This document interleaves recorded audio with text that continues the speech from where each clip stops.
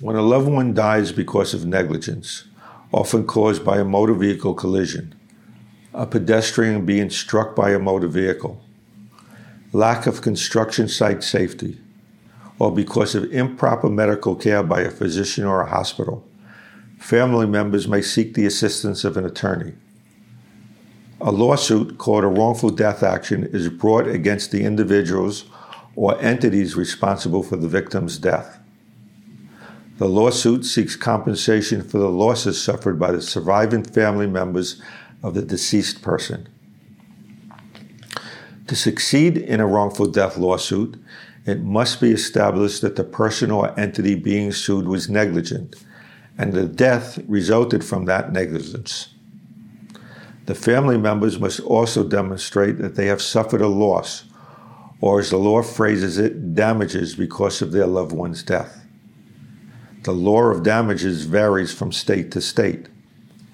Examples of damages that may be sought in a wrongful death lawsuit include funeral and burial expenses, medical bills, and lost wages or income. You might be asking, what about damages for losing the deceased person's companionship, love, and support, or the loss of parental nurture and guidance? New York State has an antiquated law enacted in 1847 known as the Wrongful Death Act, which only compensates for what the law calls pecuniary loss.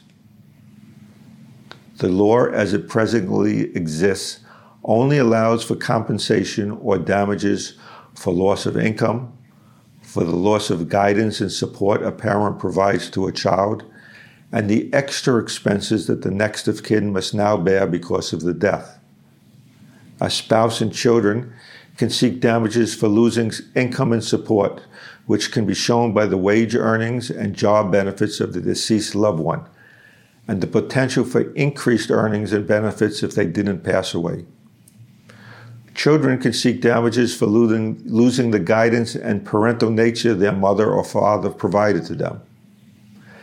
Damages for the assistance the deceased family member provided to his or her spouse, children, and even grandchildren can be recovered in the lawsuit. But current law in New York fails to compensate for the emotional suffering and emotional loss for the wrongful death of a loved one. New York's antiquated and unjust law unfairly discriminates against children, the elderly, low-wage earners, and families who seek compensation for wrongful death because it only considers economic consequences. New York law fails to consider the loss to a family of a low-wage earner, someone who has not worked like a child, someone who is retired or no longer works, or a stay-at-home parent. This disregards and dismisses all other value an individual has to his or her family. 41 states have amended their wrongful death laws to acknowledge, accept, and include emotional loss.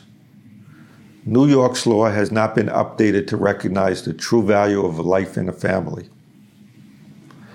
Loss should no longer be measured by archaic notions of breadwinners and their dependents.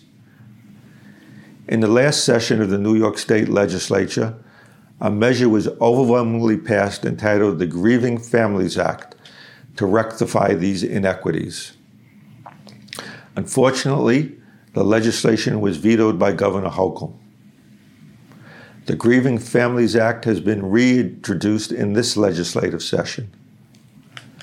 Please contact your legislators and ask them to again vote for a modern law which will bring New York up to the 21st century conception of the value of life, and in concert and agreement with most states in the country. Ask Governor Hochul to sign a law which would allow courts to consider emotional loss and grief when compensating bereaved family members who have lost a loved one due to negligence. Ask Governor Hochul to sign a law which would broaden the definition of family members eligible for compensation and recognize the different families and relationships that exist in the 21st century. In New York, Loving families come in all shapes and sizes, and they all deserve the same rights under the law. Please remember the laws about wrongful death damages vary by jurisdiction. So consult with an experienced attorney familiar with the laws in your area if you are considering bringing a wrongful death lawsuit. Thanks for listening.